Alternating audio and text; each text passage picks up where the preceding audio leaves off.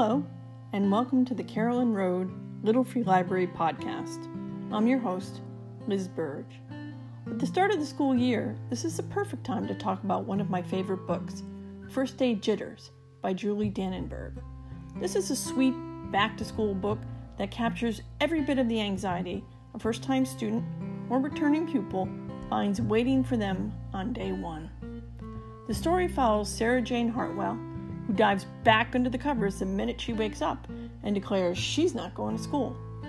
No amount of coaxing or encouragement can help her overcome her fears, which include a classroom run amok with paper airplanes, students blowing bubbles, and pigtail pulling.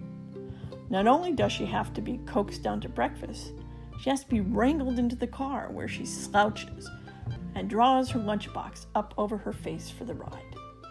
But when she finally meets the principal and is introduced to her class, lo and behold, Sarah Jane Hartwell is Mrs. Hartwell, the new teacher. It was her husband who spent the morning trying to ease her fears. The lesson here is that everyone gets jitters, even your teachers. The illustrations in the book are big and lustrous, unfurling across the pages that leave just enough to the imagination. This is a good first day book to read out loud and enjoy all year round. That's it this week from the Carolyn Road Little Free Library podcast with your host, Liz Burge.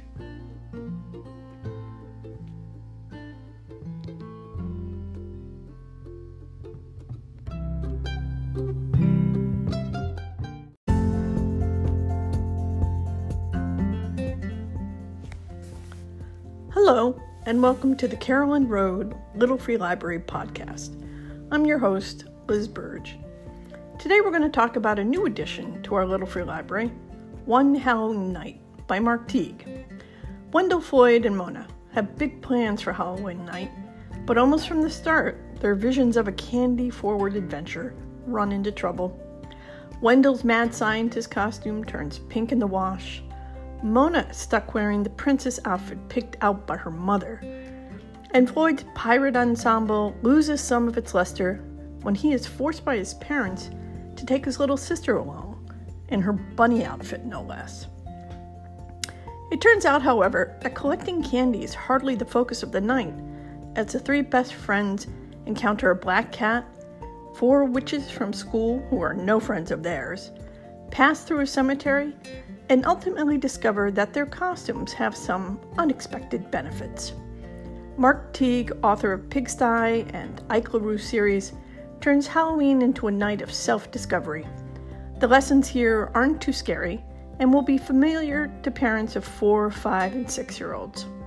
Things are never as bad as they seem, disappointments have silver linings, and good friends are the best treat of all. Teague's illustrations, as with his series of dinosaur books with Jane Yolen, are expansive and fill the pages with motion as Wendell, Floyd, and Mona creep, run, and jump through one surprise after another. For more fluid readers, the story and the dialogue serve as a terrific way to practice their inflection and work on things like when is the right time to use an exclamation point. The author visits with the cast of characters in some of his other books, including The Secret Shortcut, which features Floyd and Wendell in what has to be the longest walk to school ever, during which they swing through a jungle, fight off pirates, and finally arrive just after the bell, and to a teacher who doesn't believe a word of it, even the part about the squid.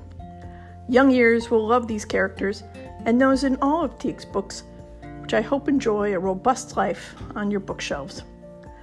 One Halloween Night will make its debut in the Carolyn Road Little Free Library this week. That's it for today. You can subscribe to this podcast on iTunes and wherever podcasts are found. This is your host, Liz Burge. Thanks for joining me.